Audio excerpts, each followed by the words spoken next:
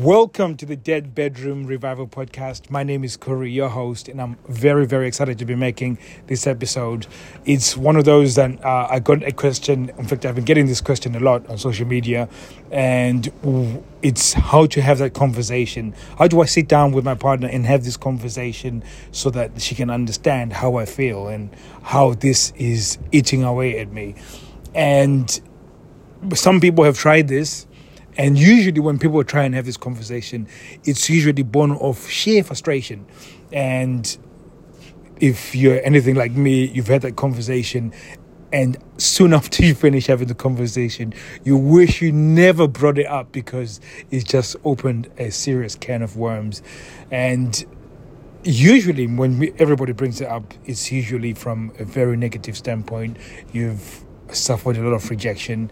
You've suffered you feeling unattractive, unvaluable, not respected. So there's so many things that are in conflict inside you, and then you all of a sudden sort of just spew out all this negativity, and then we expect her to just go, "Oh my God, this is what's happening," and then okay, I'm gonna fuck you right now. And it doesn't work that way.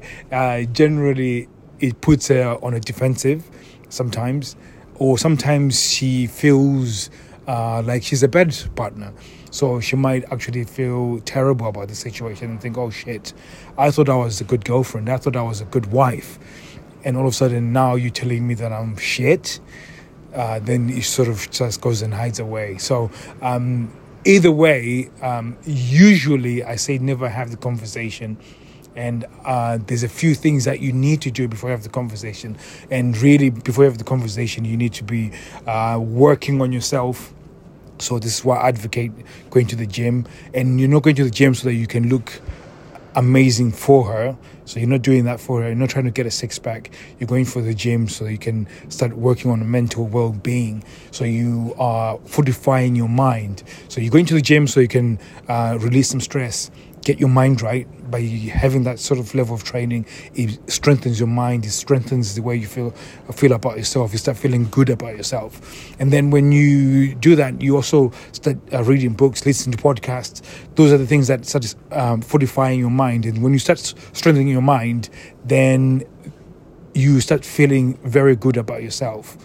And when you now have the conversation, when you're feeling good about yourself, generally it goes much, much better because she will pick up on the fact that you're coming from a happy place. You're not coming from that negative place. And then I think the other thing that most people ask me is, what do I say? Now, if you want to know what to say, I'm not going to give it to you here because I would like to speak to you face to face. So, because I can give you what to say, and because you're now hung up on what to say, the actual words, it will go wrong. But if I speak to you individually, then I can really tailor to your personality, what she is like, what's your experience. Then there's certain things that you're going to have to change in terms of what you say, and certain things I can show you. And if you want to know what that is, go to www.deadbedroom.revival.com. So it's www.deadbedroomrevival.com. But I can also give you, in fact, what I'll give you is that when you do talk about it, you should talk about it as we and us. Avoid saying I.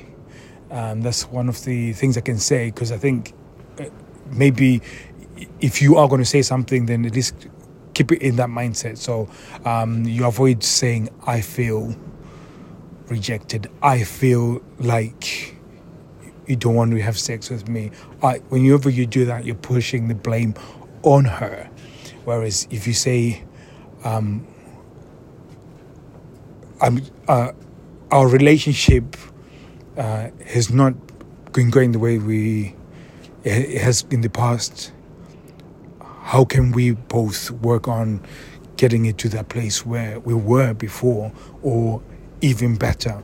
You know, the conversation, when you phrase it that way and you say we and us, it actually creates this opportunity for both of you to really get something going with both of you to fix this.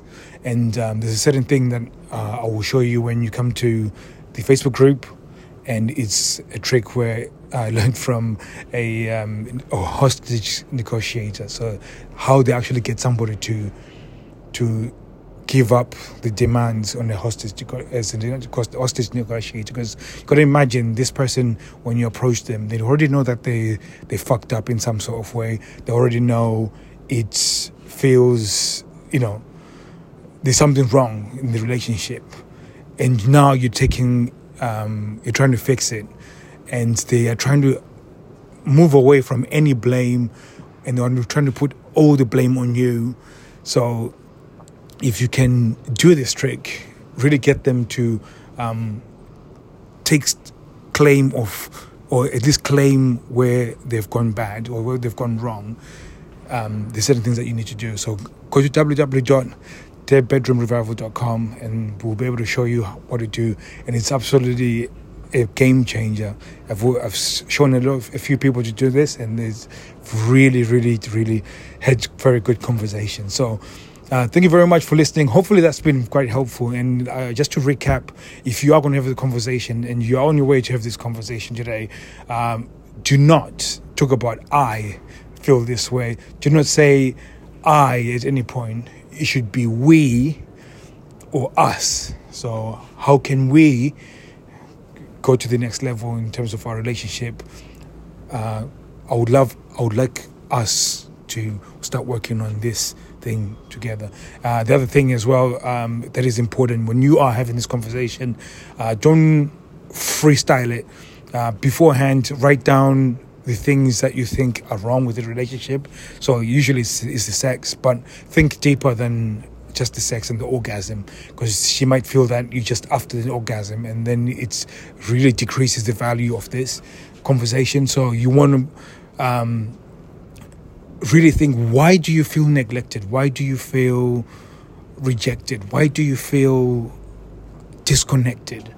And then if you can go to the bottom of that, you can then tell them, because when you give a reason why you feel neglected and why you feel neglected within the relationship, and how you can go to that place where you both feel connected, it's more valuable than just presenting the orgasm angle.